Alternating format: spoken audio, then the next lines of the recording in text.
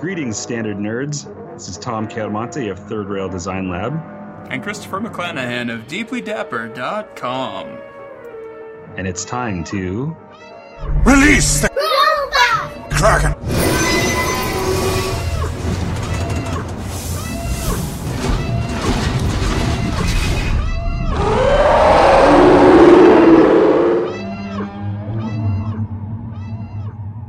In this episode of Robot Kraken, Game of Tolls edition, we appease the beast by discussing Game of Thrones Season 7, Episode 1, Dragonstone. Episode 1. Yeah. Dragonstone. Finally. So, this is a new thing, except for we did it last season, but it's a new thing now, because it's this year. We're going to just talk about every episode of Game of Tolls as we watch it, right? Yes. As regularly as we possibly can.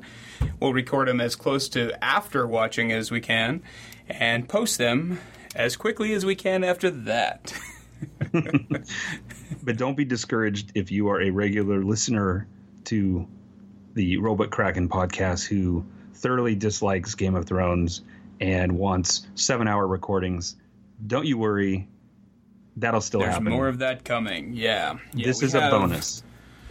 Yeah, we figured there's enough of you guys that aren't in love with Game of Thrones the way a lot of the others of us are. And so we were like, let's still do the weekly episode updates, but still release that massive Kraken of an episode, too. So that's coming. We'll have a couple of guest stars, some con reports, some new movie reviews. Or at least new when we recorded it. Movies that came out in 2017, maybe. Yeah, maybe. Well, our next one's going to be fun because it's going to be the second time we recorded live in person. Yeah. Right? At least one component of it. So that'd be fun. Yeah. Look into each other's baby blues. Yes, except I don't know what color your eyes are. Baby blue. Bloodshot. Legit. Especially at that show. I know. I can't deny it. Yeah, it's true. Yeah, right. Really. That was, yeah. Okay. Well, we can't spoil our con reports ahead of time. Stay tuned for that. But Game of Tolls. So this is, it's not Before like we dive into the episode. Yes, what are you drinking, Tom? It's Sucking the Monkey. Are you prepared? Okay, so you want to talk about sucking the monkey? I'll tell you what I'm sucking. I'm sucking a delicious Greyhound. I'm drinking a Greyhound. A ground? A Greyhound. Greyhound. Jeez. Okay. You've had a Greyhound. You say. You know what a Greyhound. Yeah, right. You know what a Greyhound is, right? No, I have no idea. Vodka and grapefruit juice. Blech. I thought healthy. It's delicious. I thought I would just say I was going to drink. Yeah, I was going to say I was going to drink the Hound, but then I thought, we'll just be honest and say it's a Greyhound. That's an appropriate choice for it. I chose a rum and coke using Kraken rum. The official, unofficial podcast sponsor? Yes. Kraken rum? What is dead may never die. Oh, yeah. So, the Kraken, too. How does it taste? As you can tell, we're super well organized tonight. We are well organized. I have 18 pages of detailed notes to go through in a very short period of time. Don't you? I have 3 screens up, and one of them is little kids playing the Game of Thrones theme on a xylophone. I actually have no prepared material. So, but okay. So all I was going to say before was that it's different for us because we're only having to prepare for talking about one thing and only that thing. And usually we have a laundry list of 80 things that we're going to talk about, and we just get to what we can before we pass out. So this is a very focused recording for us. Also different though, like I guess we can lead right into it. I turn on the TV and watched Game of Thrones for the first time in whatever it is, 18 months. You've been freebasing it for quite a while. Yeah, we, what was it, a month ago? I don't know, 3 weeks ago, we decided to start rewatching all of the episodes in advance of this episode coming out. And We mostly succeeded. we may have had to skip one or two less than vital episodes in the 5th season just to get to the 6th one, but Hard Home, skip that one. It's not necessary. Yeah, of course. Hard Home, Battle of the Bastards, those ones where absolutely nothing takens. Takens, that's not even a word. Red Wedding, skip Red Wedding. Takens. What's the Red Wedding? That's I've never seen that episode. Yeah. Taken sounds like the 8th or 9th version of the film in the franchise, right? You've taken me daughter. You've taken me lucky charms. It sounds like better than usual. It's like, why is he a pirate? I've got a special set of skills, and they include blue hearts and orange diamonds and gold bullets. Oh my god. Oh my god. This is just like Toy Story 3. You've gone off the rails and you're waiting for me to carry the train back up out of the chasm. So Chris, having watched a good majority of 6 seasons of Game of Thrones in a month, did you feel like it made the watching of this new episode premiere more enjoyable or less enjoyable from being burned out? I think it enhanced it. I hadn't seen season 6 since it was originally aired. Oh, okay. And it was kind of thrilling in a way to watch those for the first time since the last 18 months ago. And know that I had a new episode sitting at the end. Yeah, I bet. That was great. There was a lot of really nice foreshadowing in those last couple seasons for what's happening. I just choked on my Kraken. Well, and then really the second to last, the third to last and second to last episodes of season 6 were probably a reasonable template for what most of these last 2 micro seasons are going to be, right? Because they had more there in terms of plot heavy, big sort of set piece things happening, not just big event episodes, but like major things happening one after another. And that's what we're going to get for these last 2 seasons. It's just going to be, they have so much to cram.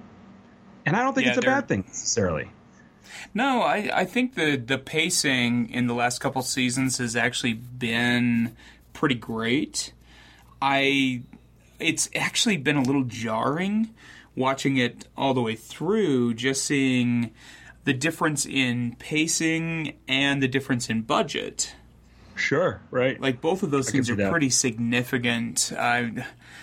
The joust scene from season 1 or 2, where there's like 17 people in the crowd, and then you see something like Hard Home, and it's just, God, it's insane. I remember the jousting scene and feeling like I felt like it was early in the day at medieval times or Renaissance fair, right? Right? Like, people are just, it's like people are Wizard just showing World up. Put on a Renaissance fair. Yeah, but except at Wizard World, it would be Saturday night at 5. Right. Oh. So, also, do you think... So my impression, since I haven't gone and rewatched any episodes ever, but was it your impression that the storytelling tone and pace and sort of vividness increased once they went off the map and they didn't have his work to follow? Or not necessarily. I feel like there's certain things that they've done that feel a little too TV. Like, there's certain little plot twists that I can't ever imagine him doing. And then there's other things that they've done that I think are perfect. And I really can't wrap my brain around which parts I like better and which parts I like worse, because I do think some of the post-book shows have been really solid. But there's other parts that just... I feel like they're going too quick, or they're combining characters together in a way that... Sure. I can't imagine Martin's super excited about. Right. Like, well, yeah, right. Characters that have been created out of thin air or have been fused, like Rob's wife. Yeah. I understand from reading the commentary, because I haven't read those books yet, reading the commentary from people who started from the books being very frustrated about those aspects, which I think to some degree is reasonable, understandable, and other times it's, come on, multiverse, Yeah, some right? of it's just pure nitpicking. Sure. I think I benefit from having the mentality that we've talked about before, where I can handle multiple versions of the same story, like a multiverse thing. I can handle the reboots of the movies. I can handle every other installment of a movie franchise being garbage and skipping them in my mind or whatever. It doesn't bother me because, it all works as long as the story's good. I don't care. Yeah. But I think our recent diving into Expanse, for example, that we've talked about on the podcast, it's my first sort of contemporary test on this issue, because in that sense, I watched Expanse first, and then I was reading the books, but then I caught up and moved past the show. So now I'm reading Expanse beyond what the show's doing, and it's not the same thing because I already am templated by what the show showed me and what the characters look like and all that stuff. It's not like I just read the book cold, but I'm still in an area that the show hasn't touched on and wondering how it's going to be filmed and what changes they would make. And I'm already seeing obvious places where I'm betting they're going to deviate or condense or whatever. So I get it. But this is such an unprecedented thing too, with it being something that started from a source material that has outranked the source material. So are there any actors, characters, but more specifically the actors playing them, that maybe you didn't like when you were first watching these shows, and over time you've grown, had to have a different opinion about them to like them more? Now? I definitely think I've come around to Sansa. I think she's a great actress, and I think she has really matured in terms of conveying her emotions in the show. Mm-hmm. In the beginning, she's pretty one note. And that's both a downfall that's written that way. The character, right, and the acting. But I think she's doing great. Honestly, I'm like rewatching it, I'm blown away at how great they did at casting people that can grow up through the series. Yeah. My coworker keeps sharing with me photos from season 1 to remind me, and all the Stark kids are like these little babies, and it's just astonishing. It's another one of those things like we always talk about. Yeah, we talk about how actors from when we were young who were our age, our Alyssa Milano discussion and so forth, where it's like, well, wait a minute, I'm their age.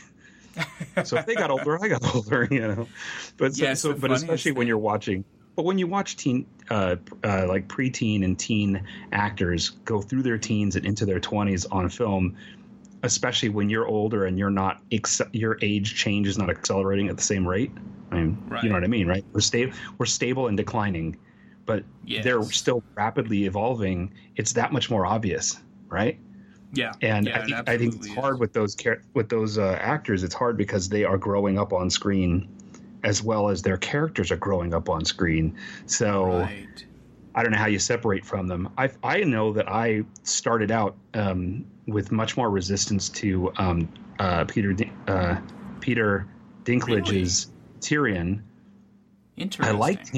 I liked him, and I was aware of him more as a movie actor, and briefly in another show. What was that one? The X-Files-ish one with Carla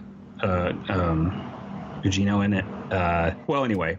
Oh, yeah, I don't remember what that was called. That I really liked. But anyway, he was in that. But I liked it, and not enough to remember the name.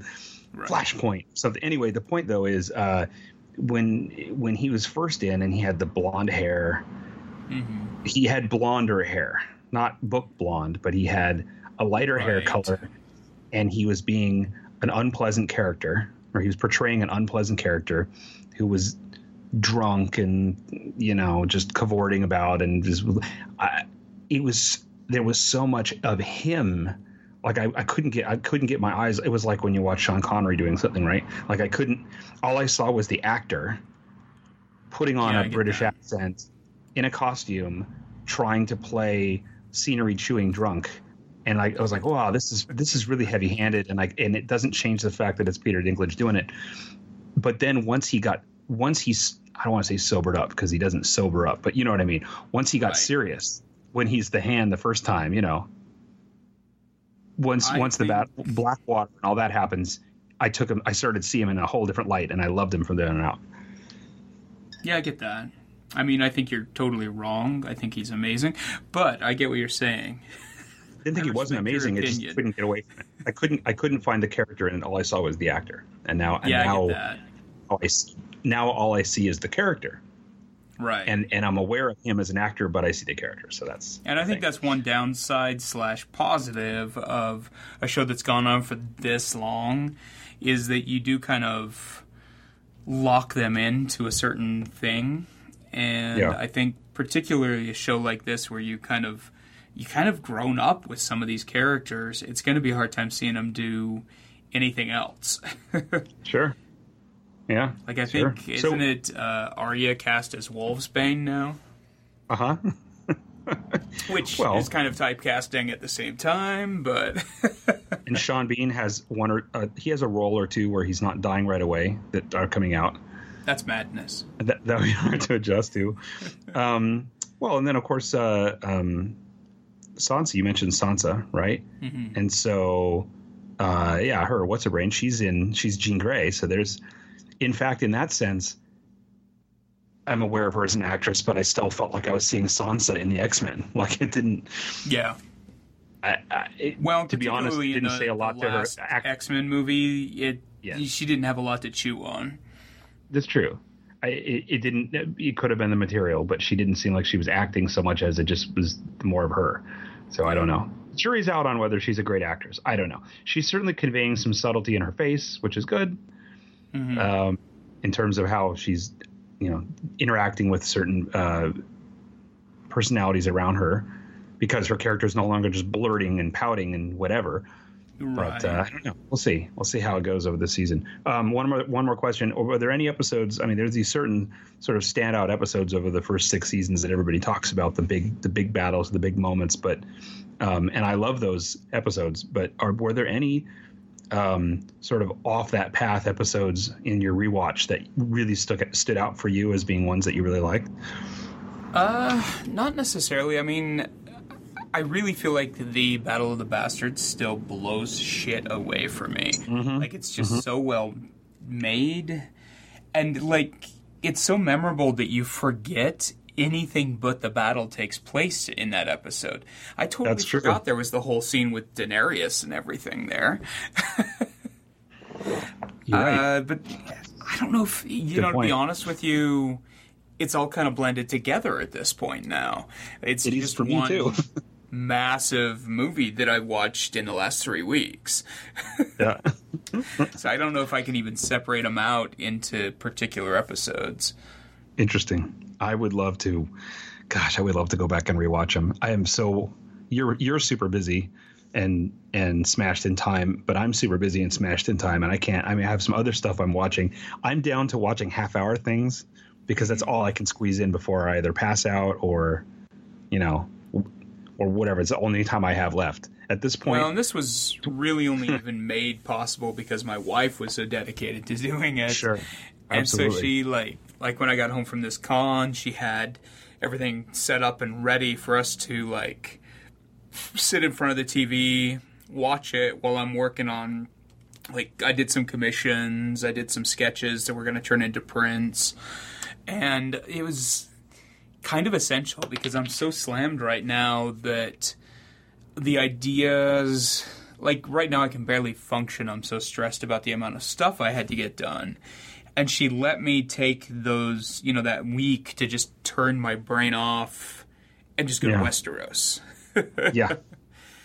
And I think it was really important for my mental health, which... Yeah, sure.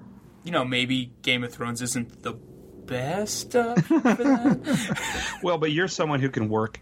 You're someone who very specifically can work even though you're engrossed in material that you're watching on TV, whatever, you can still multitask. And I absolutely cannot, with very few exceptions, even something I've seen 1,000 times. We've talked about this before. I cannot put Heat on, for example, and then try to draw, because all I'm going to do is look up and stare at Heat. I want that experience, and that's all I want.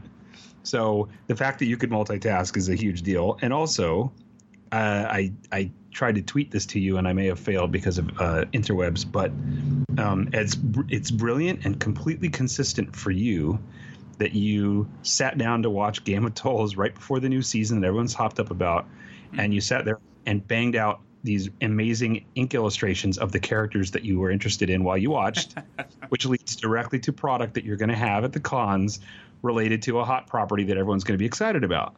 So once again, you're just right on the mark. And, you know, I'm watching I'm watching the Clone Wars TV show for the first time and thinking, I want to draw that clone for 2012 or whatever it is. So I like it actually in a way. I don't know. The character illustrations were kind of a fun thing to do because it was one of those things where I'm actually experimenting a little bit with my Mobile Studio Pro, and I'm going in with Clip Studio and doing all of that shit that I normally do with a light table. Yeah. Where I'll refine my sketch with pencil sketches over and over until I have the details right. Oh, yes. And then I transfer it to Bristol. And so what I've been doing is refining it down to a final pencil in digital form using Clip Studio. Huh. And then I'm printing them out and light tabling it up onto the Bristol to ink from there. Interesting. And is Clip Studio like a sub-program of whatever you're using on your thing, or is it a separate program? Clip Studio is that Manga Studio. They have like 3 different names attached to it for some reason. Okay. And you're using it because of its line massaging? Or not so much that as I was signed out of Photoshop. Okay. Understood. Okay. I was going to say, I mean, I do all of that traditional mock-up in Photoshop. I mean, with layers, and the same thing in Procreate too. Same thing. But, I would have likely used Photoshop, but I only have Photoshop on one machine at a time, and it was on my Mac in the garage. So I was like, screw it. So shall we talk about this episode and start? Yeah. Shall we start? Yeah. Dun, dun, dun, dun, dun, dun. So, Season 7, Episode 1, Dragonstone. So, Dragonstone. Was it good? I thought it was great. It was amazing. It was, like, I've heard a couple of people who are like, generic opening to Game of Thrones. And I call bullshit on that. Absolute bullshit. And talk about the anticipation. Yeah. It's like the sequel curse in movies, Iron Man 2 or whatever, or the second, I don't know, Iron Man 2, I guess, is the best example, where, you know, everybody's coming going, this is going to be amazing. And then they sit there and, you know, implode because there was just too much anticipation. They tried to do too much and it didn't work. Right.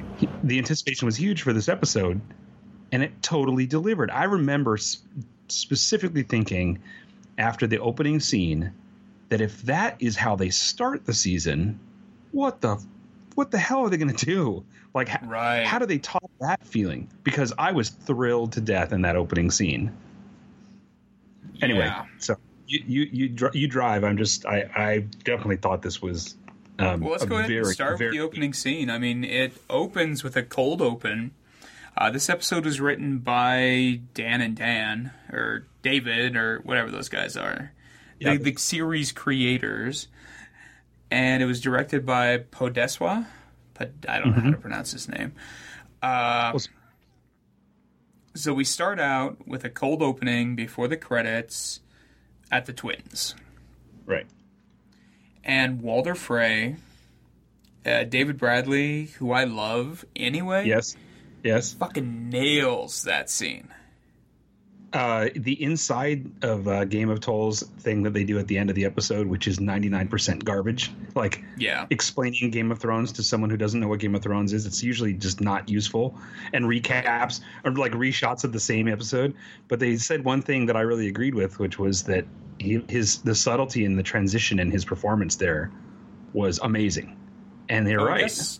Before we go any further, this is spoilers, everybody.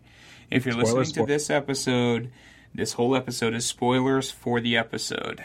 And all of the Game of Tolls discussion weekly episodes or whatever are going to be spoilerific. Don't even worry about it. Right. Yeah. Don't listen to them unless you've seen the episode already. Who would, though? Right. I mean, I tune into weekly podcasts where they start talking about a movie that I haven't seen yet and I have to pause it. But I'm tuning in every week anyway, and I know that I'm going to have to pause at a certain point. But who's going to turn into a recap episode of a show and then be shocked at the spoilers? I ask you this. Who would do that? Who would do it? No one would do it. People that just really, really love the dulcet tones of your voice, Tom. And if they could see them, the baby blues. The baby blues and the dulcet tones are what make it work, at least on my side of this spit guard. Sadly for everyone, the baby blues are painted on stone, so you just take your eyeballs. I was gonna say that's not good. The eye stones. That's a bad omen for me, man. I'm older than you. All right. Well, so I didn't know. So okay. So I don't necessarily have to recap the episode, but yeah, obviously, it's presented and shot as if it's Red Wedding material because but it's the same camera angles. But yeah, right. So that's what I thought it was. It's a flashback because they're doing the same things. They're shooting him. His child bride's next to him looking uncomfortable. You have all these people settled in for a feast looking at him. A toast is being prepared.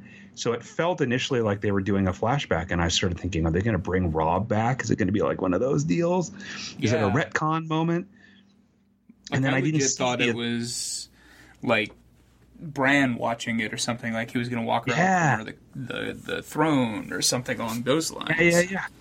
And then when you don't see any of the major players that you're expecting to see, even though the tone was the same, I started going, oh, wait, what's happening here? And as he's transitioning and saying, toast to you guys for everything you've done. You helped me, do this brutal, evil murder of this family in all these different ways. Right. You helped me invite them into our home, and then we murdered them. And then the dialogue switches from me to you.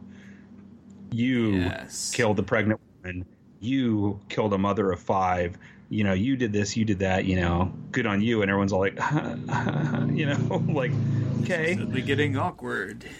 I will say that there was my only feeling of a misstep in that scene was I wish that Frey hadn't summoned the wine, because as a narrative device, as a storytelling thing, it's the gun on the mantle, right? Like I immediately was aware of the wine, and I wish that it had it all you to be though.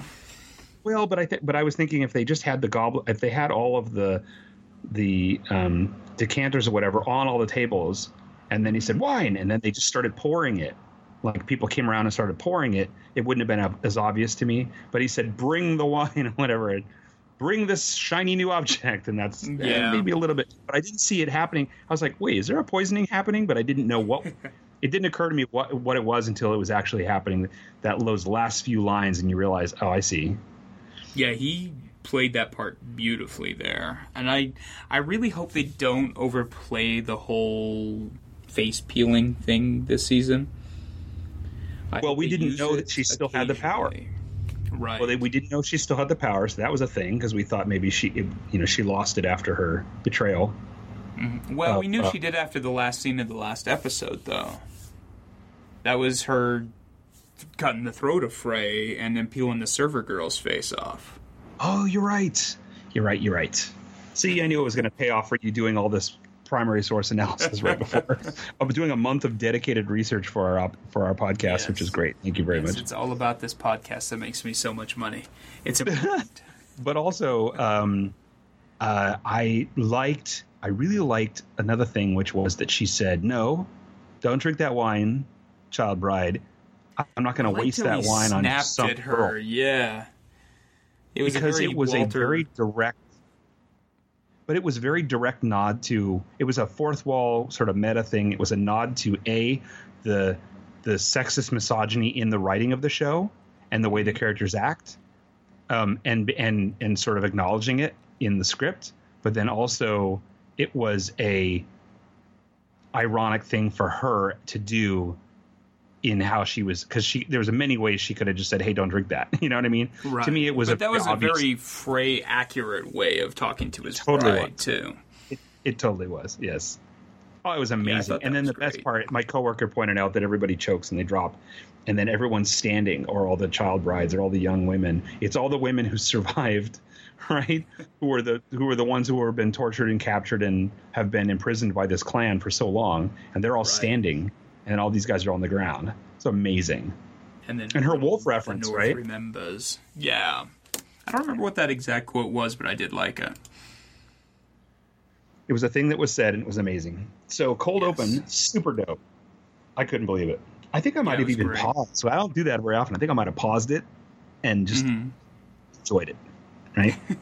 and then the CGI that should be practical effects opening credits. Do you like keep that track? They added Old Town to it this time. Well, so I was going to ask you, do you keep track? Like, are you pretty diligent about keeping track of what's different on the map every time? We watch it pretty close. My wife's a lot more anal about it than I am, but I definitely noticed the new tower and that we didn't go overseas at all. Right. But the tower's pretty sweet. It's a little Lord of the Rings-y, but I like it. Sure. Yeah. I can't, every time I watch it, I just can't help but think, man, if they just made it, it would have been so amazing. It would have been amazing, but can you imagine what a nightmare it would be every time they add a town? I can imagine paying good money for it. If we had done that, we would have gotten a lot more of a generic opening scene that just covers like 3 or 4 towns, and they played that exact same one every single episode for all 6 seasons. Yeah, you're absolutely right. We don't want to cut any more cardboard, guys. Well, and honestly, the fact that they even changed this one the way they do, they're not the first ones to have an opening credit sequence that changes based on the content of the episode, but the fact that they change it at all, you look at, like, you know, going back to our repeated attempts to be positive about Iron Fist and then falling apart, and how, you know, Blake was saying, special guest star Blake Simmons was saying how the opening credits were the best thing about the series, and you know, oh snap, but again, they spend, you know, Netflix and these guys spend and HBO have spent all this money on these completely awesome cinematic graphical opening credits, going back to 6 Feet Under, and these projects that are just amazing. Put a huge amount of money, have really strong talent creating these works of art, but they did it, they paid for it, and then we could watch it every time, for better or worse. In the case of Iron Fist, these guys will shake up the opening credits mid-season, depending on what's happening in the episode, which is just blows me away. Well, that's what I'm saying. Funny. Every it's episode like just a little sneak preview of what you're going to see in the episode, and it's crazy to me. I know last year I whined about this, but I will whine again. It drives me nuts that the sun has this hot sort of fumey burning, you know, whatever, as it goes across the foreground. The foreground in the opening credits kind of irritates me. The sound, I don't know, because it's the artifice of artifice. No, but it's an artifice of fake wood constructs happening, and then you have this this fiery orb, and then I've gotten used to the sound of the lenses flipping, and that's okay because, you know, it's becoming a narrative thing, and the Astrolab and stuff. But the other thing that always bugs me every single time is how fast the elevator goes up the wall. It's like, it just goes right up. And I'm like, you know, I know something about these things, let alone what it is in the fantasy world. And it just cracks me up when I see that scale problem, because it reminds me of when nitpicks about the opening credits, Tom. I work in the building industry. I work in elevators. For those of us that are tuning into the Game of Thrones recap episodes for the first time and didn't listen to the season 6 stuff, Tom mentioned this about 8 of the 10 episodes last year. I promise you, if he mentions it in future episodes, I'll cut it. You sure won't. All I'm saying is it reminds me of other sort of digital presentations of things of all kinds of other infrastructure. When you see the speed is wrong at a certain scale, it pulls you out of it. It's a little thing. Pulls me out. It could have been a great thing. That's all I'm saying. Maybe. Chris, what happened next? I'm entitled to my opinion, man. I don't know. I just assumed that you were going to complain about like King's Landing or something. No. You know King's what Landing I is didn't fun. notice? What? Did you notice anything different about King's Landing in the opening? I did not. Tell me what happened. Well, I don't know. I just thought of the fact that the sept should be missing. Oh. I didn't even think to look. Like, I looked to see if the stag was on there or if it was the lion, because I thought they might change it to the lion, and it was still the stag. But I didn't even look for the sept. Well, did on the slave master's city? Sorry, I'm dumb. They didn't. Did show when it. they toppled the statue? Did they change it? Remember they brought down the winged god and No, because the harpy at the top was kind of the identifying fact of that. But they do change the flayed man and the wolf on Winterfell. Wasn't depending on Winterfell who's in burned? charge. It was burning burned for a in the couple map for a while? seasons. Yeah. See, that's a and thing. then Bolton took over, and the flayed man was replaced on the top, and the That's wolf right. was broken on the ground next to it. And then Just think of how much work that Cersei's painter has to do on that floor. Like, I gotta start over. He's like, this or one's got even like worse, 7 inches of paint. Daenerys has to do interviews. You know, how do you feel like resculpting my table? And then how do you feel about resculpting it again? How do you feel about breaking the wheel? Yeah. All right. Well, All right, okay, let's sorry. move on. Okay, I'm done. All right. I may or may not ever complain about the opening credits again, but I love them, so that's why. Like one of those parents who's frustrated that my kid works at AM/PM. That's all it is. Since we're talking about Old Town already, let's move to Old Town with Samwell Tarly. This was really interesting. It was such a weird scene for Game of Thrones. But So I was at the rolling. Me too. But so in season 6, I remember him showing up and saying, "I'm supposed to be the new Maester." But did they in last season? Did they say, "Okay, put your shit over there, grab a broom," or was that how they left it? Because I was really surprised. Last time we saw Samwell, he'd left Gilly waiting in the waiting room. Yes. And they were like, "We'll summon the Archmeister. He'll be with you. Go wait in the library." All right, cool. And that's the what last I thought. time we saw Sam. It was a very predictable thing to have him start at the bottom like that.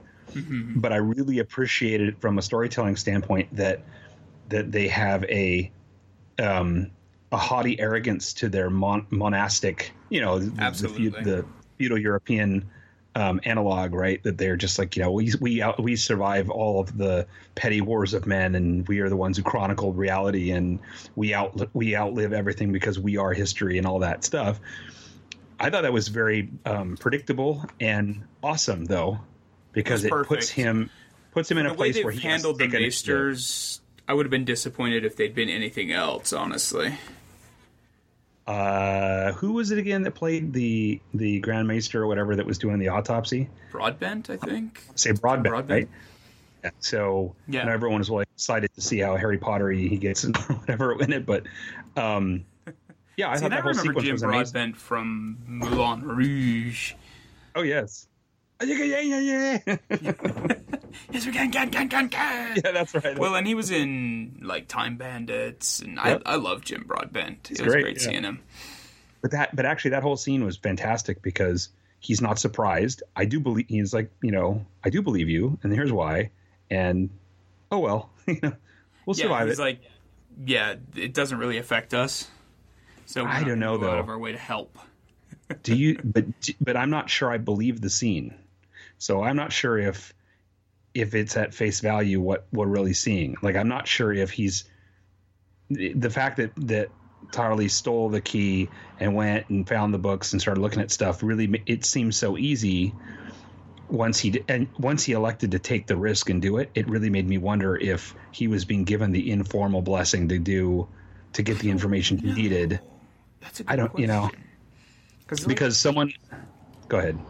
I really feel like they genuinely believe that this is a winter, and that winter will pass eventually.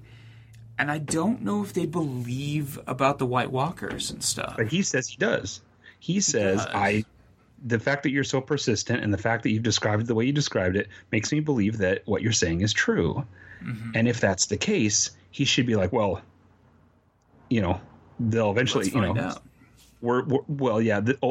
Our stack of precious books is doomed if that's the case, right? Well, I just we're above all of this stuff kind of rubs me the wrong way because yes, the guys in the tower might be above it, but they literally have a maester in every fucking castle all across Westeros. Yep. I mean, but it's a very consistent thing they're doing as far as European history, right? That the monks, we don't read a lot of, because of the way history is written, we don't read a lot about monks having a position of not so much a position of power or to be arrogant, but so much as a voice, right? Yeah. We're a lot of what we consider semi accurate European history, which of course is not accurate, but most of what we have, if not all of what we have, other than oral history, is the writings of these monks, and their editorial is in the way they did it, not what they say, right? It's the degree to which they screwed around in the margins and the choices they made in how they created the certain books a certain way. But you don't get a sense from European history that monks are saying, well, another pope, who gives a shit, right? And yet it's very believable to me that this is an analog for what it was really like. Because for those that can read and are capturing history, it seems very accurate to me.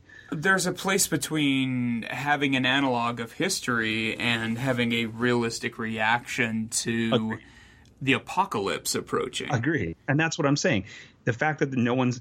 So I can accept that maybe all the other Meisters maybe haven't read in detail the old references to the White Walkers, or haven't taken it seriously because they figure there's a lot of superstition and bullshit in the post-magic era, right? Mm-hmm. But the Grand Meister, you kind of get the sense that he's very well read and that he really knows what's going on. And for him to say, I think I believe you. Anyway, clean up the body. Right. It's very deliberate and made me wonder what that was about. So I don't know. Yeah, it's interesting. I'll be really curious to see where that goes. They do like to show us gruesome, realistic organs on this show, don't they? And shit. Yeah, and shit. Well, okay, so here's the thing I was going to say. So obviously, one of the biggest deviations from tonally, anything we've seen, maybe you correct me if I'm wrong, you would know, having recently watched these, but I don't remember them ever doing anything like the staccato repeats of him, the drudgery of his life. The training montage. That montage, right? The Rocky training montage, and it was down to it had an oral rhythm to it. It was the scrapes of the bowls, the slop of the thing. My favorite, every time. Yeah, and then in the I was impressed with it. I thought it was hilarious, but I've never seen anything like it on Game of Thrones before. And I kept thinking to myself, going back to the analog, okay, so if these monks are like Franciscan monks, like vow chastity, vow poverty, why are they serving themselves a gruel that is so close to their obvious rampant dysentery? It just seems so horrible in every way. Though it was a nice reminder of that one thing that this show does well, which is remind you of the unpleasantness of a period world without hygiene and without medicine and everything else. The idea that these guys are trapped in a box because they're in this citadel and staying there. They're trapped in a closed system and the bacteria is rampant. So I thought that was really interesting to see how many Meisters were down there, basically dying from bacterial infections. I thought that was very, very cool. Horrible, but, neat. Yeah. I think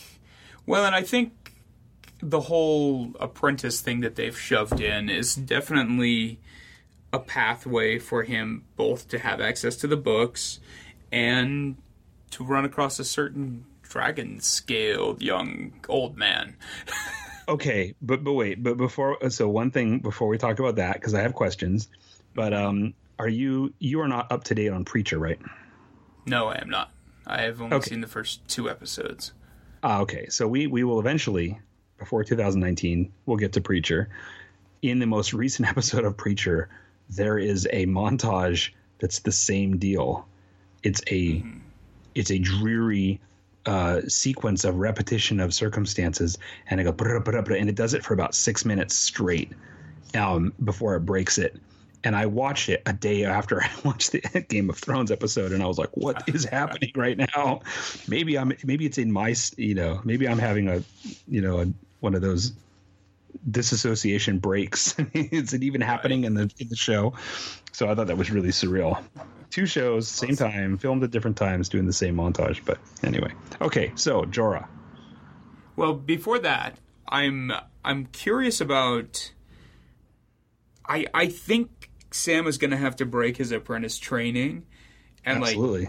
Just take off, because if I remember right, in the books, it takes between 1 year and 10 years just to forge your first couple links in the chain. Yeah, no, screw that. And so, I mean, it's like a 10 to 20 year process to become a maester.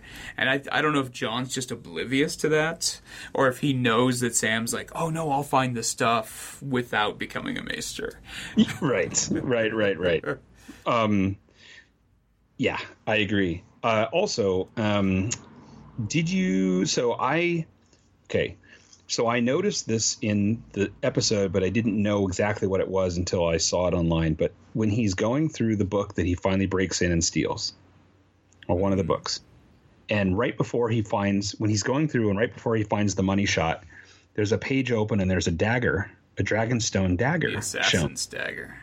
And that's Littlefinger's dagger. Yes.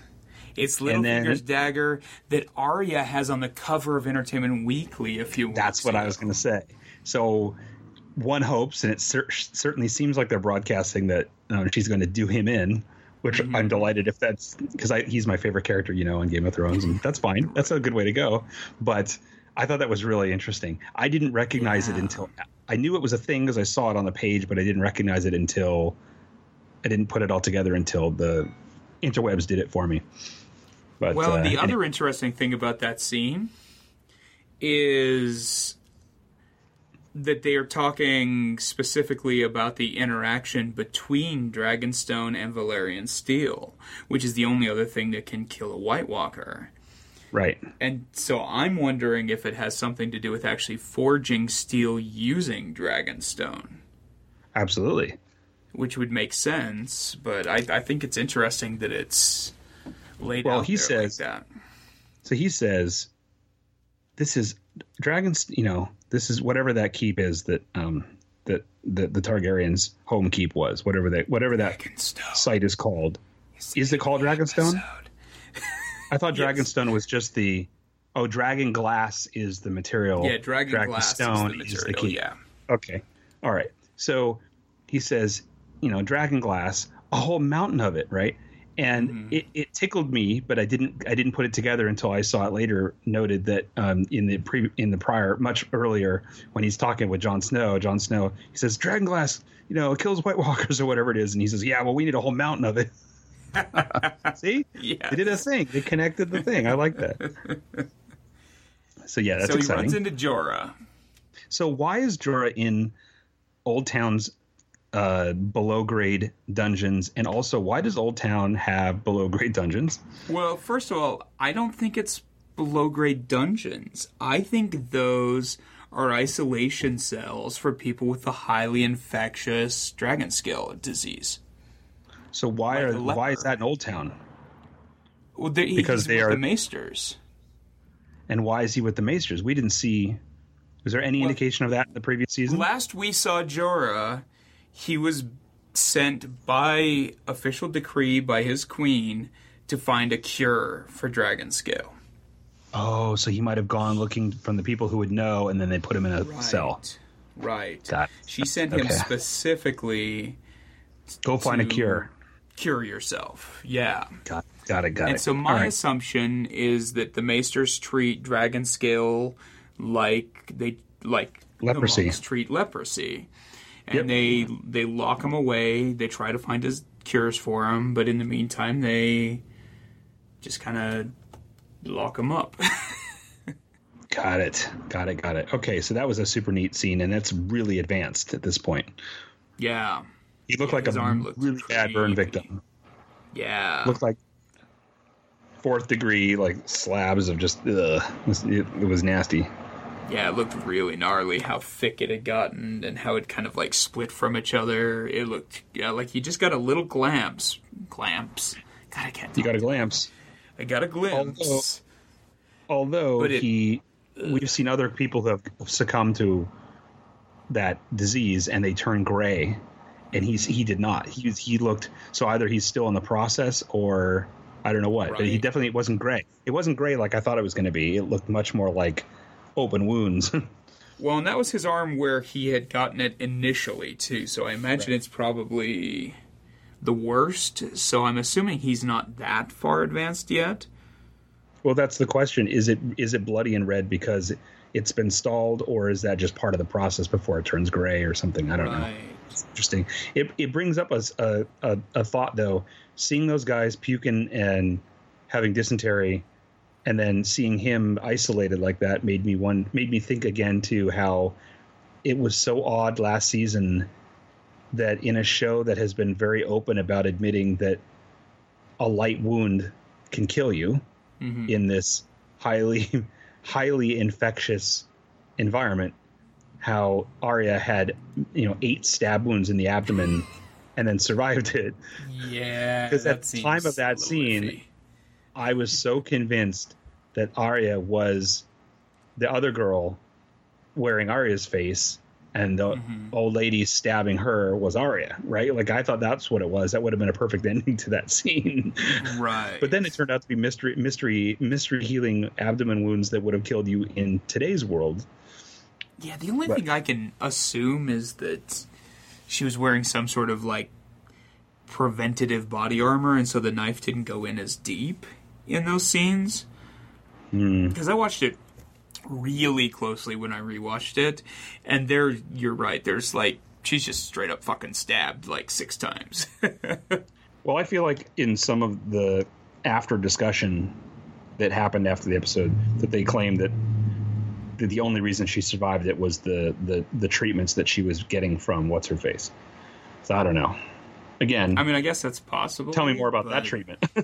Yeah, what exactly was she doing? She was an actress that stabbed her boyfriend regularly. That doesn't exactly, like, imply that she's an excellent surgeon.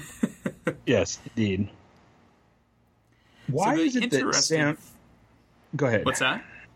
Oh, I was just going to ask, why is it... Have we ever decided, or have they ever given us a sense of why Sam could stand in the snow in the wild and have the walkers walk right up to him, look at him, and then keep going without killing him and turning him? You mean, like, way back when they first appeared? Yeah. Dramatic license. And also, really was have Gilly... no idea. And in your rewatch of it, was Gilly there when that happened? Was she also ignored? No, because my coworker insisted that she was too, and I thought it was just him, which made me wonder if there's something else going on.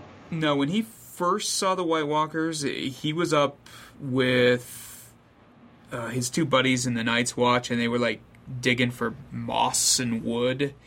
Right. And then they saw them coming, and his 2 buddies took off and basically abandoned him, and he was by himself on this field.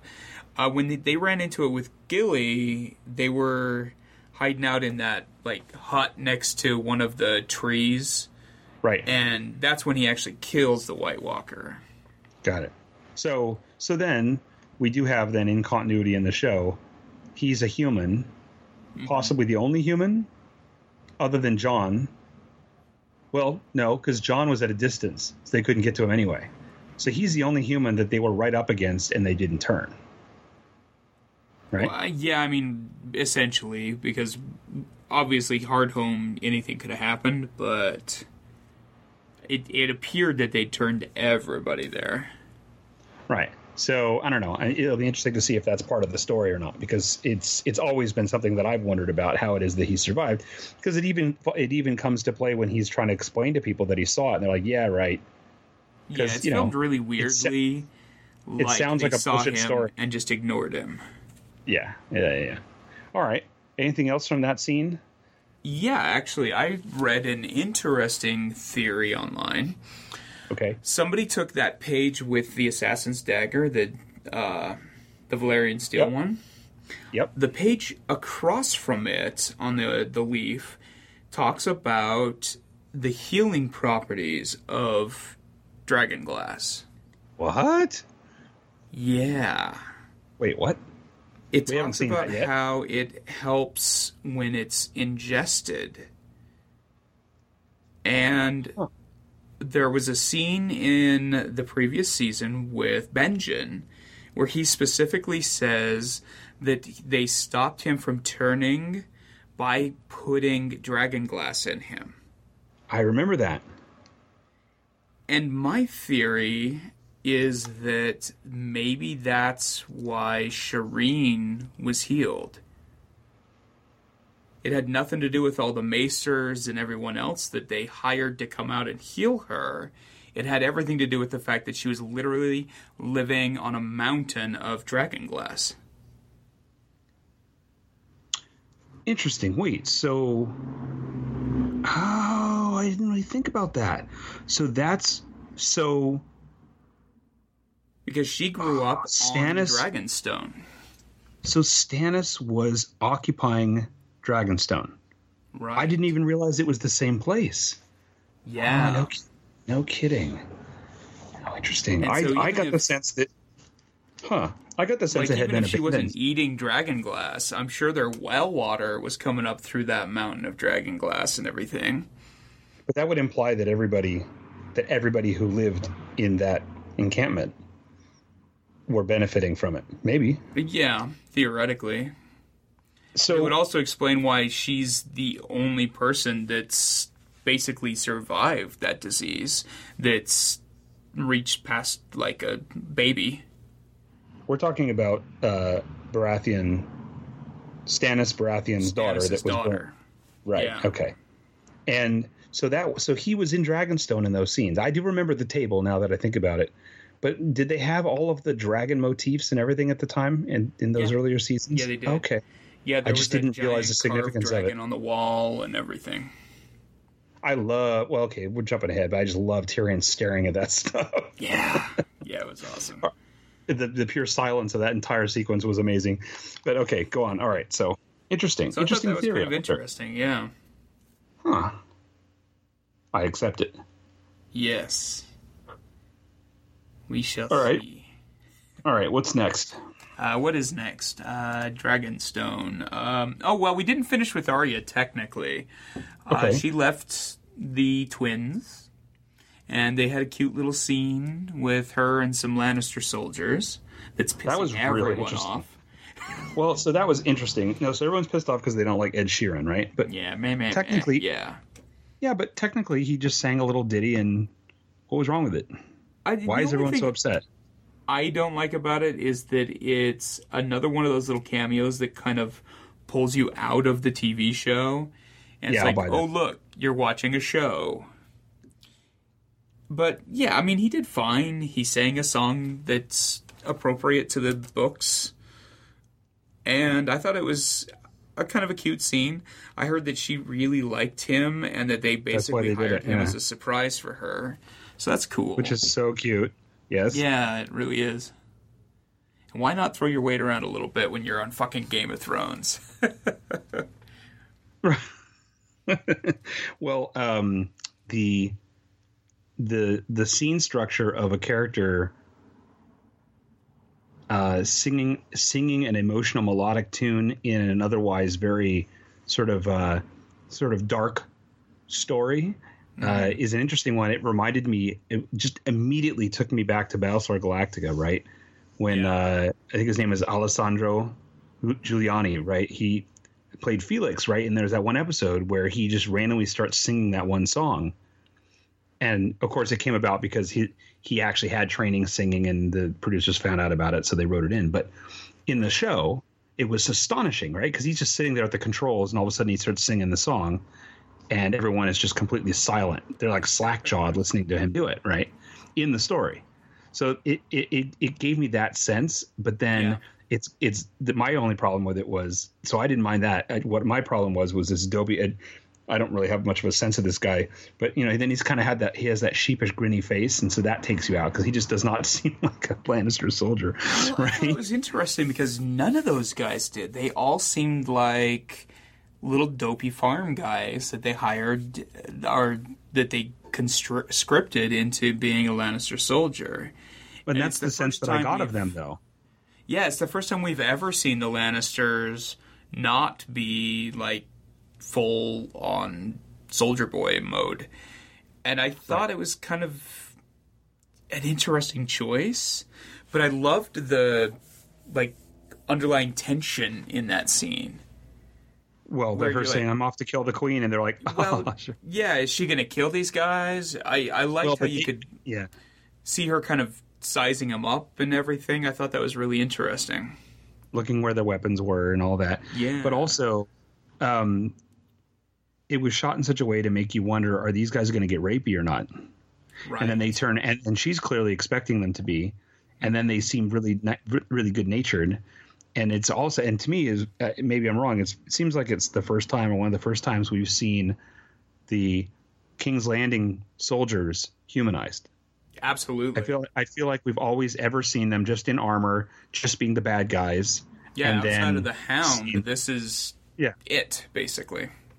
And the concept that they are disgruntled, sort of exhausted, younger, like you say, conscripts. Away from their family and their families was very interesting. In the middle of nowhere, crappy food. Yeah, I thought that was a really solid scene, actually, especially for someone like Arya, who is so driven by revenge and maybe a little blinded by her hatred of a certain family. Sure. It's kind of neat to see her see another side of somebody wearing that lion. Absolutely. Right. And also subverting our expectations as viewers, because we're thinking it's Game of Thrones, they're going to be rapey, and this is the one that's going to kill them all. Yeah. And then they don't, at least so far. Yeah. But I thought that was really interesting. I liked it. But we also saw how she's really evolved as a character, that she shows up and she looks at where the horses were. She looks at their campsite. She looks and finds where their swords were. She takes a position at the corner. Mm-hmm. Everything about it was showed that she really knew what she was doing, even while she was acting kind of meek. She was really sizing them up, and she's a fully actualized warrior at this point, or whatever, assassin. I mean, she's the real deal. Yeah, absolutely. Old Arya would never have even made herself known to those guys. She wouldn't have sat down eating rabbit. And she can just plop down next to him. I thought it was really neat. I thought it was a neat scene. It was a tense scene for me because I thought they were going to do something, but sure. It stayed tense the entire way through for me. Like, I still expected something terrible to happen. Even if it wasn't these guys, it was Jim Bob off in the woods that was taking a piss suddenly comes out or something. Sure. And instead it just ends with that poor rabbit getting eaten. Well, and there's so many examples in other movies and shows where the unknown people by the fire, a Preacher, which you haven't seen, has an element of that. And then Dead Man, Jim Jarmusch's film. Oh, yeah. Did you see that? You saw that, right? A long time ago. My hair is just straw. I can't do nothing with it. So, okay. What else? What's next? Let's go Beyond the Wall. Beyond the Wall. With the Bran. Sweet-ass scene of the Whites. And Bran and Mira, right? And those guys get to Castle Black, where Dolorous Ed lets them in. I like that guy a lot. I really like that guy. He's doomed. He's going to be killed this season for sure. He was awfully trusting about Bran and Mira. He's just like, oh, if you know that, okay, come on in.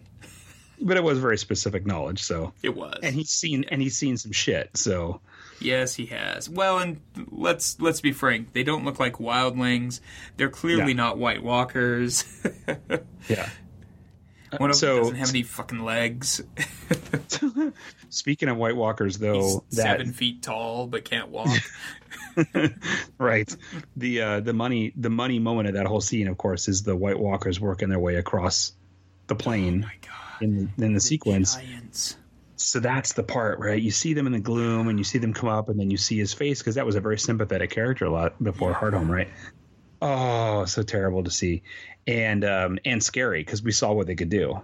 Right. And if we recall, and they got messed up with 2 of them. And as I recall, the giant was the one that was, I mean, he was physically able to mess with the wall, right? Right. I mean, he was messing with the door. He lifted the door. Now, if the enchantments hold, he can't. But we've just seen elsewhere in the episode the vision that we'll talk about, where they actually say that they go around the side, which seems like an obvious design flaw. But anyway, well, they can only build so much icy wall in the ocean. But didn't we already in the Hardhome battle see White swimming? Yes. Weren't they? No, they all stopped. No, none of them went into the water. Interesting. The only ones we saw in the water were hanging off a 1-1, and he threw them into the water. Mm. And then all of them just stood at the edge and did the "come at me, bro" thing. All right. Well, there's going to be a thing there. I'm really curious about the weak link in the wall. But the other thing is, my coworker says that she's convinced from repeat viewings, because she does. She's convinced that you see at the beginning of that sequence, you see Jon Snow's ex-girlfriend as a White staggering along as one of the few female Whites you see. I don't think that's accurate. In the front. She says in the front, I haven't gone back and watched, but she said in the front there's a White that is clearly her undead. I don't know. That doesn't make any sense because she was killed at Castle Black and burned. Good point. I will refute it tomorrow. I will avenge us on behalf of the podcast. I will say, you're wrong. What you said, it's not true. Yes. Burnt body. Yeah, my guess is it was just one of the many red-headed wildlings, but... Which is acceptable. You know how I feel about red-headed wildlings, especially the ones that work motel chains. Well, and Hardhome took place, like, way up around the corner from the wall. Right. It's almost as far away as, like, Bear Island is from the wall. So Hardhome was quite a ways up there, but they've still got a pretty good walk to get to the wall. But it makes sense that they'd go right through Eastwatch. So they've got to walk, but with those giants and everything, they're going to mess up that wall. Yeah, it's a little bit unnerving. As long as if the enchantment holds, then fine. But if there's something about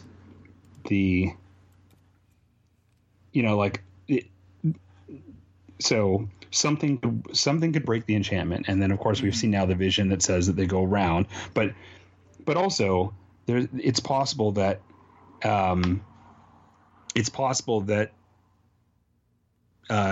people or characters who have other skills or other aspects to them who are turned into Whites may be able to obviate the enchantments that resist the normal White. I don't know.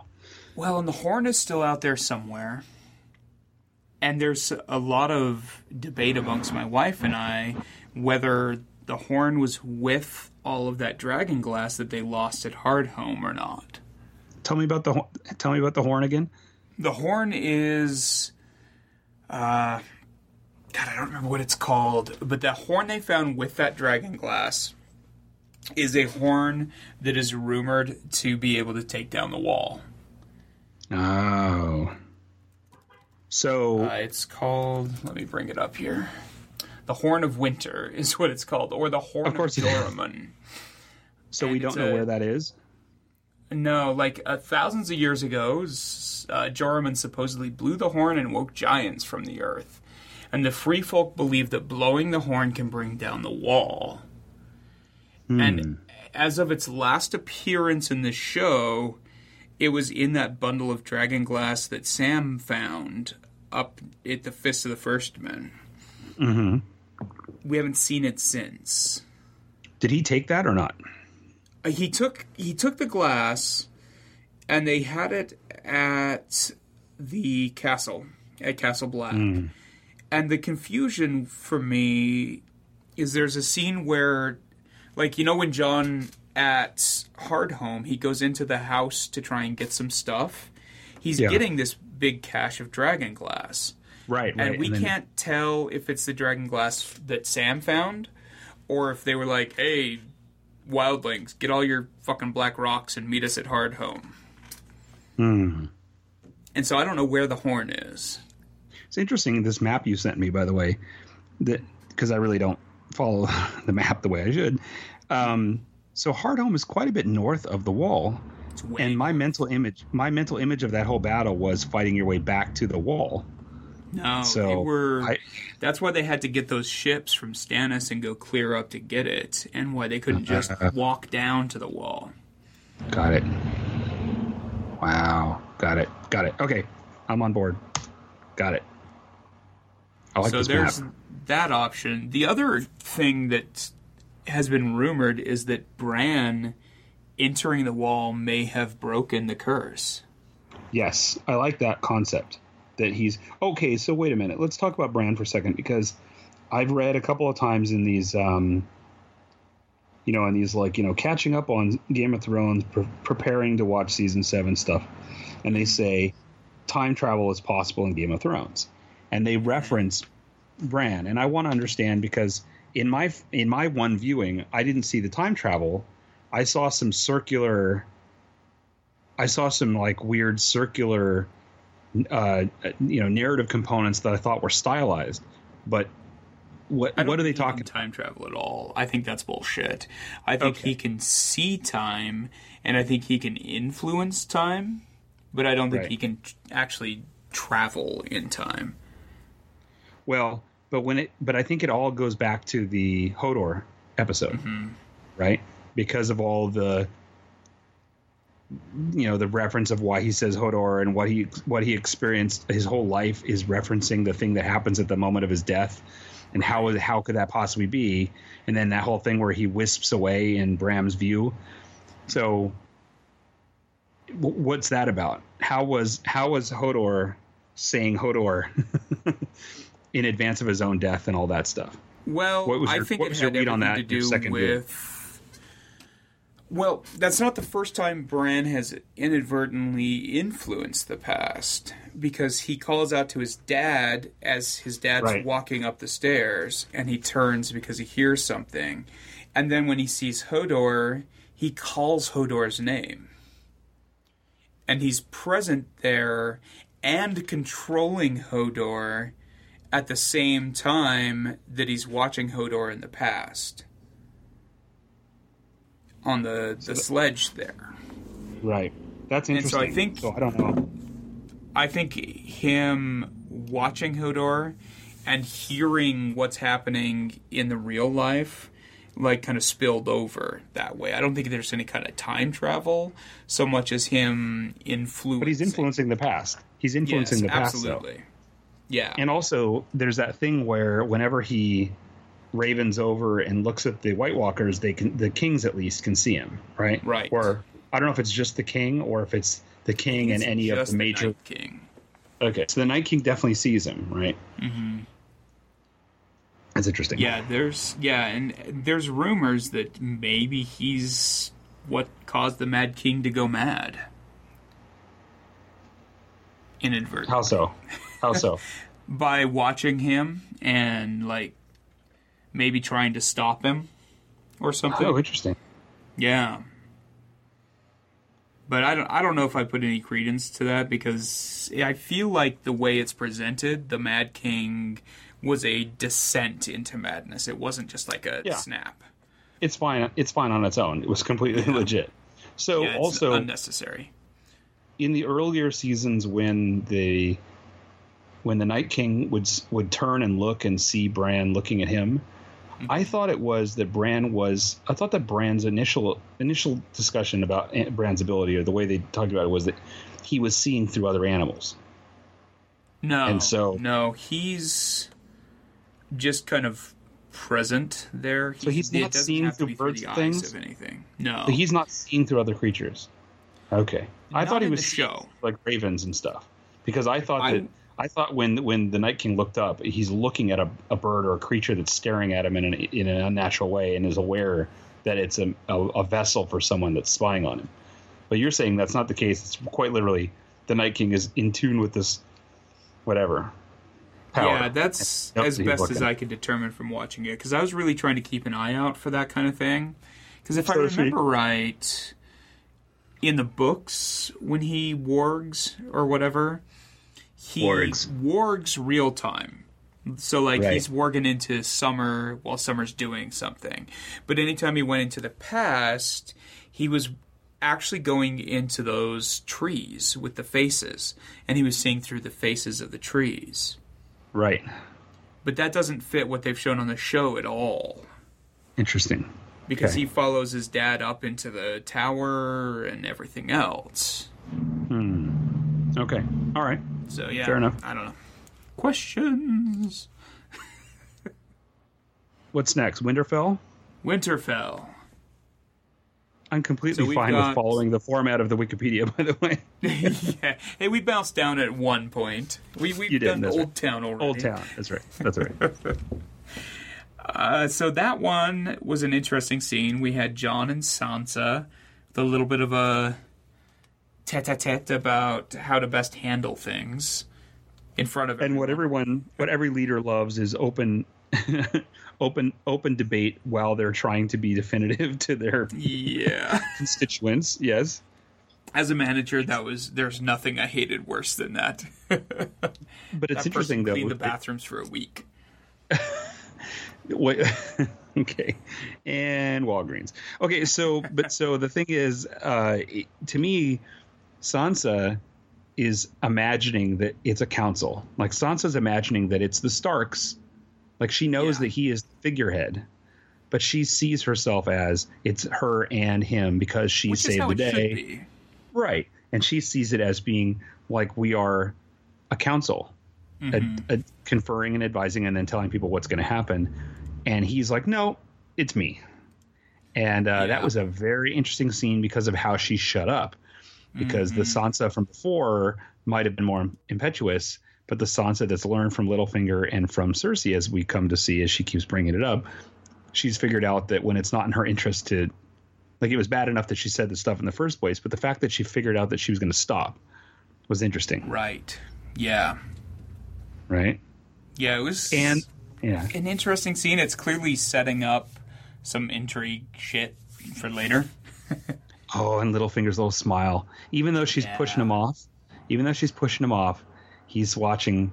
He wants that fork. He's pulling at that thread right between them. Yeah.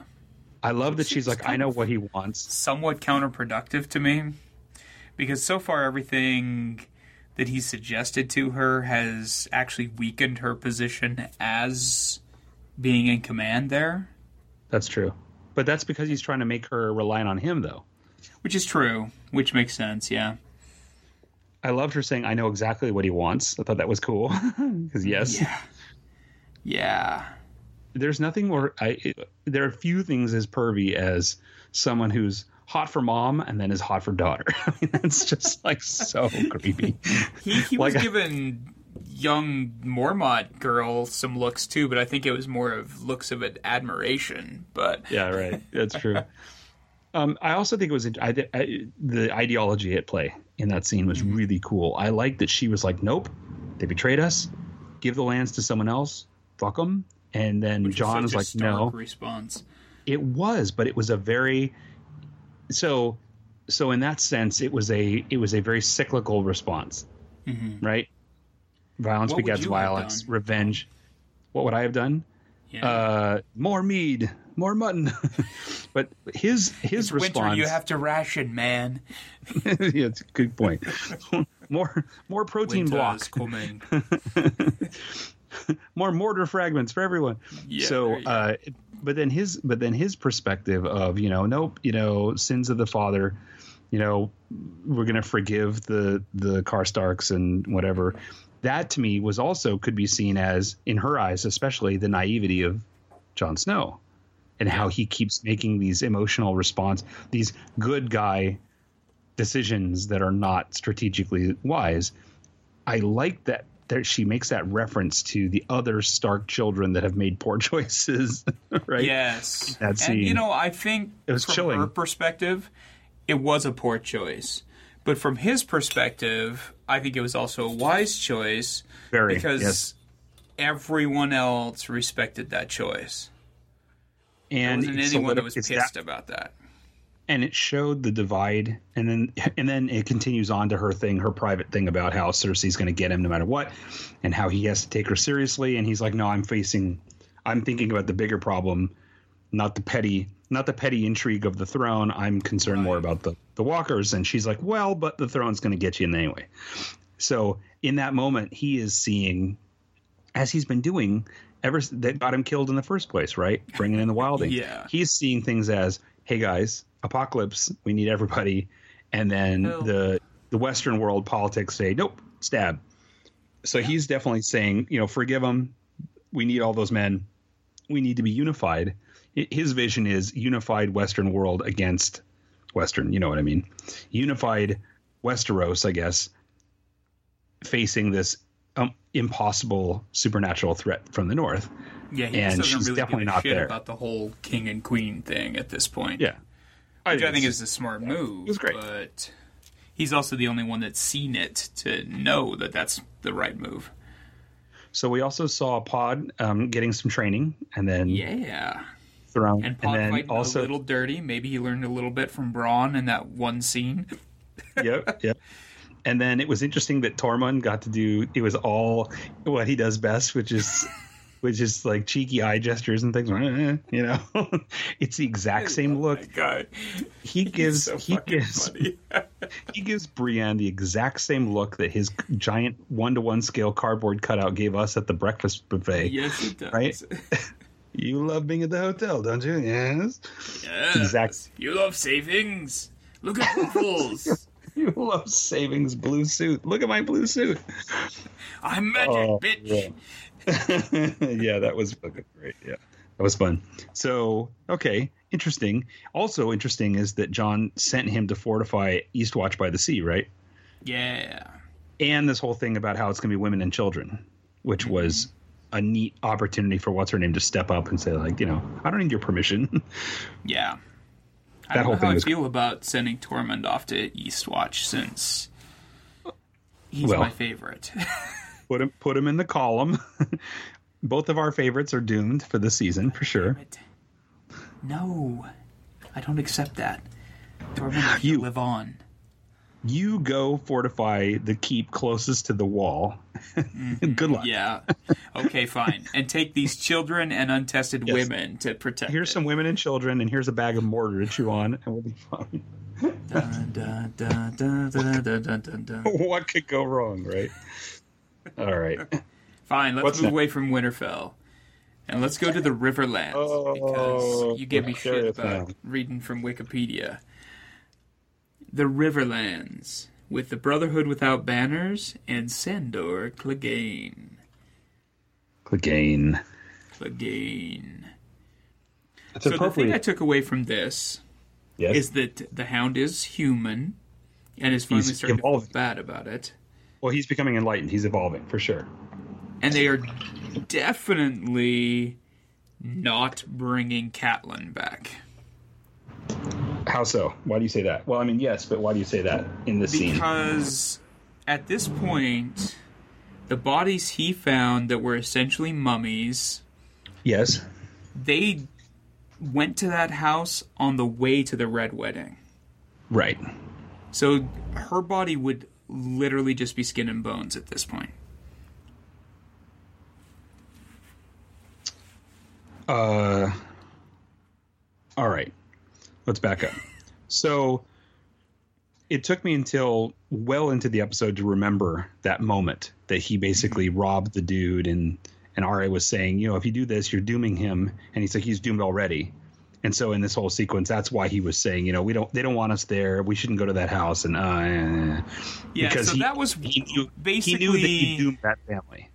Yeah, that was one of those scenes where Arya and the Hound were out cruising around, and they went to his house, and this was one of the scenes where the Hound started kind of showing his humanity with Arya, where they go in and they eat dinner with this guy and his daughter, and he talks about how much he loves chicken, because the Hound really fucking loves chicken. And the farmer invites him to stay on. And the next morning, Arya wakes up, and the Hound has stabbed the guy and taken his money.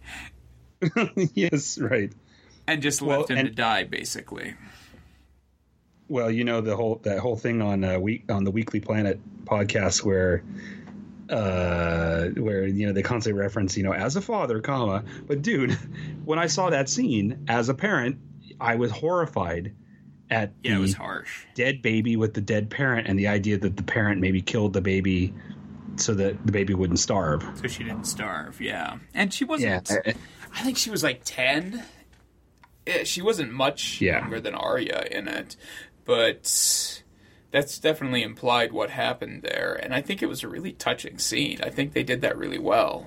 Oh, it's incredible. And this whole thing about digging the grave and then feeling compelled to give a statement or whatever, and then be like, fuck it, I don't know. But that whole sequence was so evolved for him.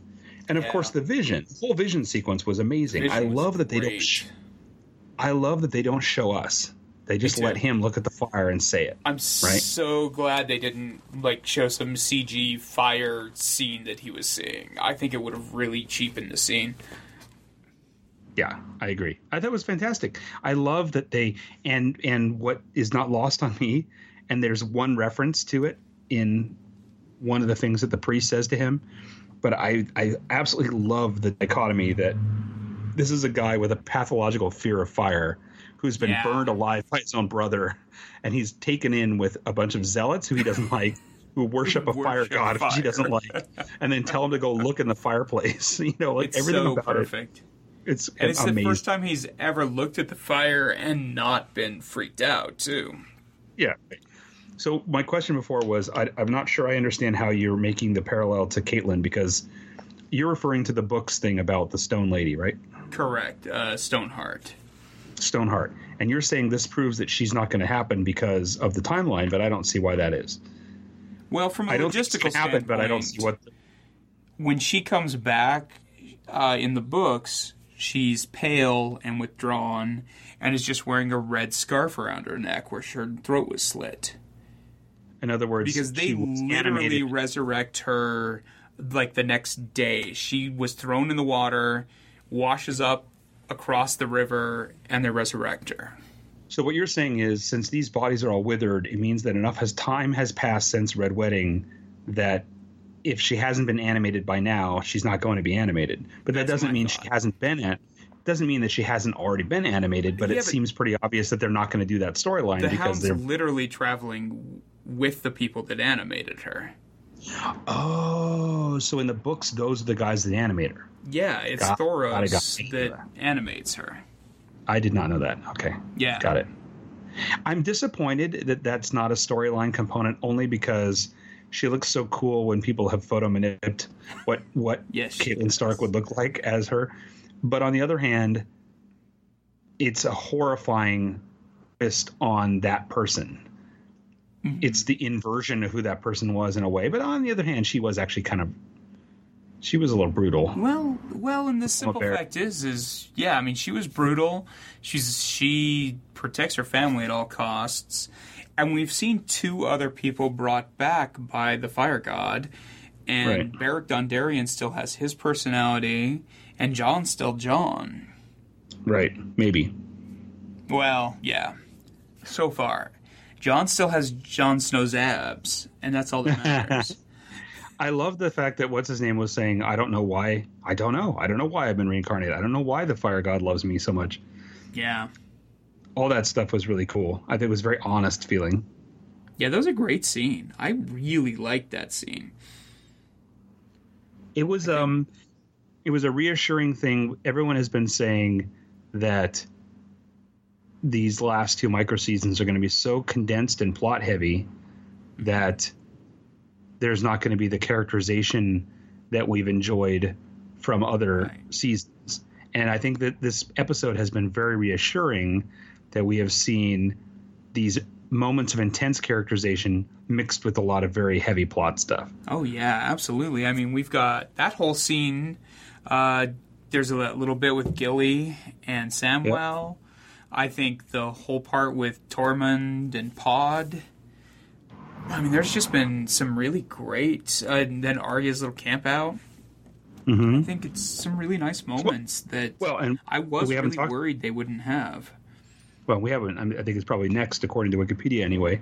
But Cersei, that whole Cersei and Jaime scene is incredibly good characterization study. Loved it. Let's talk about it. Man. I see a lot of, like, on Twitter, I see a lot of references like, is he hot enough for you now? Because they've taken his cloak off and he's like, you know. Well, and he trimmed his mutton chops back over the season, too. I mean, I guess realistically you lose some weight and get buff building 1,000 ships. Bro, I actually paused the show to scribble down on my thing, Kraken ships. Dude, those ships are sweet as hell. Kraken ships. I'm a little bit surprised because my sense was the Iron Islands had no source material, that they had no raw. Like so, his like, where did they get the material? At the Kingsmoot was literally cut down every tree, tear down the houses. And then they have these really sweet as, well painted fleet of ships. I love the. We have 1,000 ships. We could build another 150, or we could have some cool Kraken details. No, totally. And also, I loved that the head ship or whatever, the flagship, had those extra wings to the side to make it look really wicked. I love it. So yeah, and then he was making all the statements about how, well, you know, my fleet is legendary. It's my legendary fleet of fucking sailors, but it's not. No. His nephew or whatever stole it. Well, but his nephew stole the fleet. He did. What he's got is he's got a new fleet with the remaining guys who are loyalists. So anyway, it was hyperbole anyway. Stole the fleet personally. What's that? I would say Asha stole the fleet, not fucking Theon, but whatever. Yeah, but my point is, this is the backup. These are the backup dudes. But and yet it was hyperbole for his thing with Cersei. So it was interesting. Although it seemed to be indicated that Cersei. What's that? Well, it seemed to be indicated that Cersei knew that he's trying to petition an allegiance by marriage, and that she was going to make a twist to do it, and he was more than willing to do that. Yeah, what do you think his gift is? I'm a little concerned about it. It didn't sound good. I don't know. I thought it was going to be capturing Tyrion. I don't know what would win her over, because Tyrion's pretty well entrenched at this point. Yeah, I don't know. I don't know. It seems ominous. I don't like it. Yeah, I just can't think of what Cersei would be that excited about at this point besides Tyrion. Cersei is running pure revenge fuel. She has her kids are gone. She's got no reason for existence. She's got as Jaime is saying, outfits going on though. Sweet, and a bitchin' floor, and so dude in the new Kingsguard armor. That's right, and so and silver. Cool. Oh, totally, and I love that, and I love that Jaime comes in, and it's so weird when Jaime Lannister starts to kind of shift into place as the first person, narrative voice in the story, right? Mm-hmm. Like he's done this more than a few times where he's like, okay, guys, this makes no sense. You can't do this. And so in this sense, it's amazing that this is the guy that's saying to his crazy sister, we have no allies and we're fucked, right? Yeah. How loyal do you think he is to his sister at this point? I'm really curious about it, but also at the same time, I'm curious about the inverse. Right. Because she's at a point where she's been betrayed by everyone. She's lost everything. There's no reason to believe that she wouldn't betray him. Which is true. Or have him followed or whatever else. She's isolated herself to the point where I have trouble imagining that she would trust him. Yeah, me too. Yeah, it just seems especially really iffy. But at the same time, what's so interesting about their relationship, I mean, it's a very specific, very subversive thing that's going on with them, right? With the incest. Mm-hmm. But they've made multiple references to, and she does in this scene, make comments about, our dickhead brother, who you freed, allowed to kill our father, who escaped and is now advising our enemies. Like, she made a point of reminding him that his actions, in her eyes, directly led to everything that's wrong. Right. And she doesn't do anything about it. She's like, just thought I'd remind you. And, that's really interesting because the way Cersei works, a hint is a major threat, right? Yeah. So, yeah, I don't know. It is interesting. I love stories. I love, criminal underworld stories, heist films, mob stories where they start to eat each other alive because they don't trust each other anymore. And that seems to be where we're going with this one, which I think is great. The idea that even though they've been whittled away because of the losses in battle and all of the politics and everything else that's happened, I love the idea that maybe the Lannisters are undone through this House of Cards problem, right? Mm-hmm. That they would implode rather than it being their enemies that do it.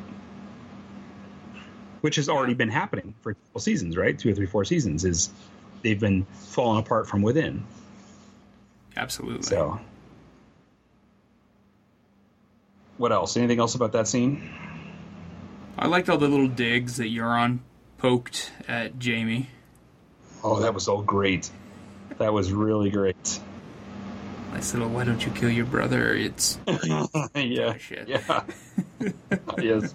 And interesting that time has gone, the onset of the story, the series of events that led to the dethroning and murder of the Mad King was legendary.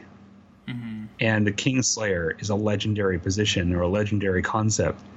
But things have gotten so batshit crazy over these last few years that it's a distant memory. And that he's mocked for the things that he did. He's mocked in a way that's not respecting him. Whereas some seasons ago, it was like it's scary that he was the guy that did that. Right? Yeah. Okay, well, that's that. That's all I'm saying. I'm just saying. Yes. The fact that Euron is poking at him so overtly is interesting. Yeah, it is. I mean, I can only assume it's partially just based off of the rumors about Jaime and Cersei, but I also just think that might just be how Euron rolls. True. But definitely Jaime's being put in that Carlitos Way position, right? He's like, he's feeling trapped by his circumstance. His sister, who's in charge, is crazy and clearly crazy. Well, and he wants to love his brother, but he also hates his brother. Right. And he's watching his sister make a series of very self-destructive decisions, and he's in a position where she's not defending him either. Like, no, she's letting things twist to see how they go. I think that's interesting. Yeah, me too. What else? Riverlands? We talked the Riverlands. All we have left is the final sequence. So, the sequence with virtually no dialogue. What's that? Lots of stair walking. Stair walking?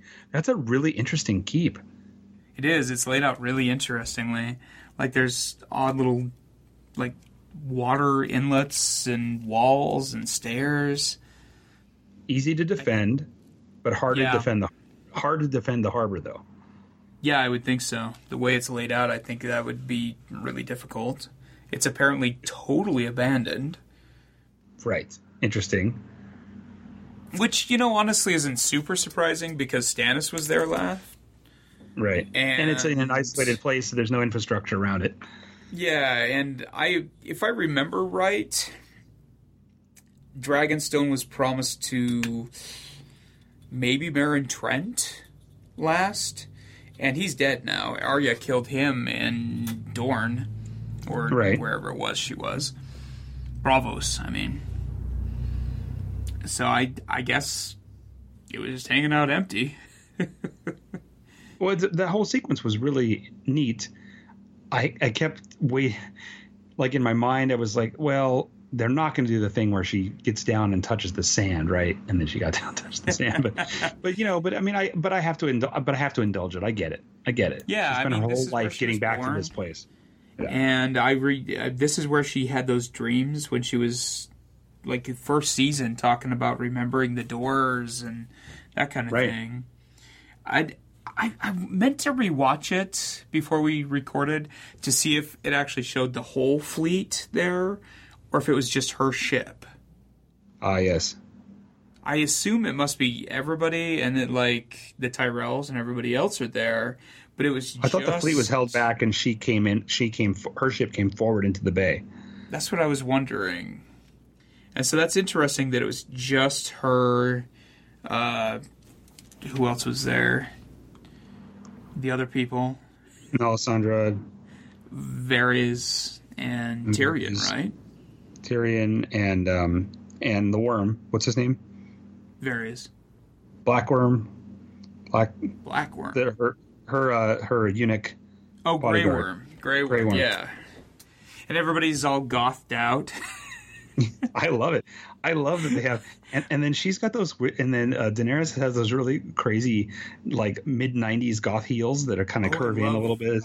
I love her heels. I really love her spiked shoulder pads that mimic Totally. Drogon's spines. Totally. And also, she has the best throne in the entire series. That Is amazing. wicked. From a design standpoint, the asymmetry and going off axis of it is just so rad. Yeah, it looks so love much it. better than the fucking Throne of Swords or whatever. I've seen references that in the books that the Throne of Swords is like 1,000 feet tall or whatever, that you have to Yeah, it's supposed to be spend half a massive. day getting up to it. Yeah. It's one of those things where it's supposed to loom over 500 feet behind their head and kind of loom overhead and everything. But obviously that's not feasible for taking around to Comic-Cons. So. I think that the show has been good about making it that the scenes that are CGI versus the scenes that are shot in some soundstage or versus the scenes that are in set in some sort of real world environment have been fairly fluid. Like it's been in the later seasons where they have more budget, it's always been convincing. But there is absolutely no question that part of the vividness of that sequence was that they shot it on location. Yeah. There's there's two CGI scenes other than the dragons. Well done. Yeah, two CGI set scenes other than the dragons, and otherwise it's whatever San Juan. I mean, it's just it is what it is. So Yeah. it felt very vivid and it felt very real, and she felt small in the scale of that giant She approach really to. did. Yeah, I was blown away by so that- how good it looked. Yeah, What else? it was probably not my favorite scene in the show, but I think they did such a good job with it.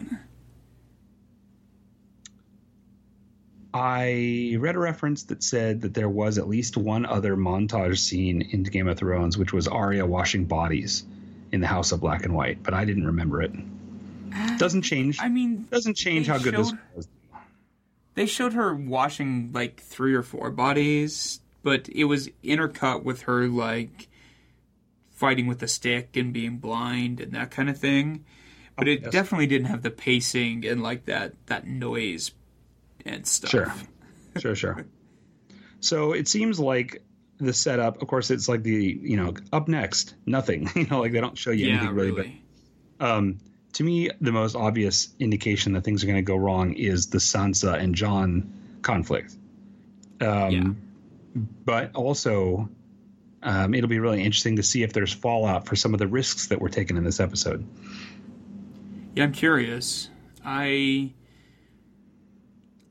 was particularly intrigued with the trailer in the scene with just that little flicker of Nymeria, who we haven't seen in fucking seasons. Which one's that? That's Arya's wolf. Oh, yeah. Of course. And it was also interesting that we didn't see snow at all this entire episode. Oh, the wolf. Yes. Yeah. So, yeah, I mean, where's or is it winter? Snow? Snow? Their dog's name? Wolf? Well, Wolf. that dog. So, was it freed when... What was the last thing we saw of that dog?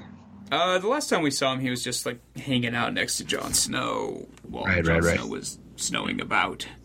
Snowing about. I know early on they said that the budget limitations meant that they couldn't show the wolves very much, but I'm disappointed anytime there's an episode without wolves, because I think that they are such a great link to the Stark family and in the circumstances that have befallen those children, and the way, always going back to the way Ned was when they first found them and all that stuff. The wolves are absolutely part of the beginning structure of the show, and I know that it's very focused on the iconography of the Stark household, but I want more wolf. I want more dire wolf. I know, me too. Big and I wolves. imagine they're a logistical nightmare, but every time they're in a scene, I get super excited. Well, if IMAX ABC Inhumans can have Black Bolt's dog, what's his name, Lockjaw, yeah. CGI Lockjaw, then these guys can do CGI giant wolves. You just take a wolf and make it bigger. Yeah, In fact, take a husky and make it bigger. Embigganize it. Bigginize it. Yep. All right. Well, so that was our season 7, episode 1 Dragonstone discussion. Any other thoughts?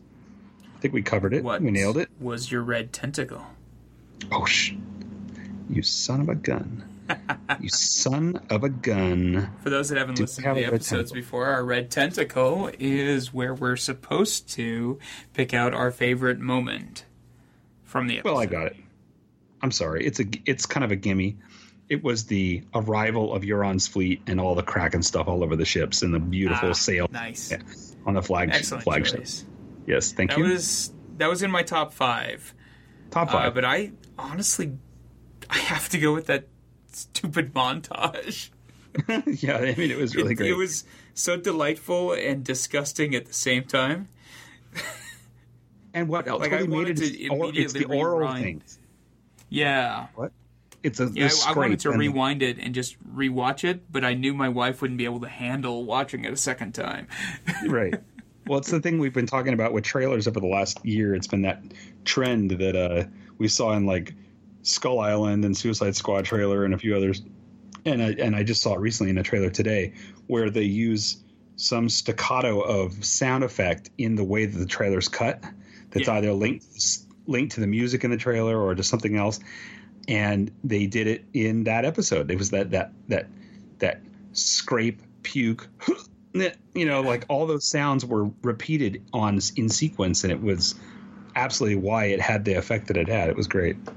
Yeah, it was fantastic. Pukey bowls of chili. You love it. So the next episode is out Sunday. It is Stormborn. Stormborn. So what is that? Another sword name? Stormborn is somebody's last name, I think. God, who is that? I don't recall whose last name that is. Stormborn. I don't want to look ahead because I don't want to be spoiled. Yeah, I don't want any spoilers, but if I remember right, I think that's somebody's last name, but I can't remember. Yeah, I'm excited about it. We will be back here to give our sum up of it as quickly as we can after this show. If we said something terribly wrong, tweet us and tell us that we did. If we said something that was absolutely dead on, perfectly right, tweet us and tell us we did. Where can they find you, Tom? Oh, that's a very good question. Unlike you, I don't have the same exact thing every place. But if you search in your engine of choice, Third Rail Design Lab or TRDL, generally speaking, you're going to find me. So sounds accurate. Usually it's Third Rail Design Lab, but either way. And if you seek out Deeply Dapper, you'll find me. Excellent, You can man. always email us. What's our email address? Do we have an email address? for this site, for this podcast. For this podcast. Salty, I think it's salty at robotkraken.com, but just use any of the, just reach out to either of us from any format of your choice. Us or something. Yeah. Let me take this moment. Of us has checked that email in a while. Yeah, I have not. So for those, it's chock-a-block with interesting anecdotes and feedback from our listeners, but too late. Haven't checked it. So no, it's not true. We do. We really do. We care so much we don't have time to check it. So we really do. The other thing is, if you guys are enjoying this, send us a review on iTunes. That's it. It's iTunes reviews. Send me a message on Twitter or Instagram or whatever, and we'll send you a little thank you for. It's true. Letting people know. And the thing is, iTunes is a mysterious beast. We're there, and people find us on there, and we have subscribers, which is great. But the only way to get more exposure on iTunes is people have to rate us 5 stars minimum, and then they have to write reviews. And we know, I think at this point, we know at least 12 people have told us they've written reviews and they're not on there. Yeah, they're not on the podcast. It's the weirdest thing. So I don't know what that's about. So the only way to solve that problem is to do more of the same, because that's rational. Yes. Right. Yes. Continue throwing yourself against the wall until it falls down. That's right. So next week we'll talk again on this particular subject, if not before, for other things. Assuming you don't get grayscale, Chris. It's been real. My Shall we put the is scaly, but I don't think it's real. That. That's I'm going to go talk to HR about it. So let's put the Kraken back in the bottle. Until next week. Until next week, everyone. All right. Thanks. Winter Cheers. Bye. is coming. Ching, ching, ching, ching.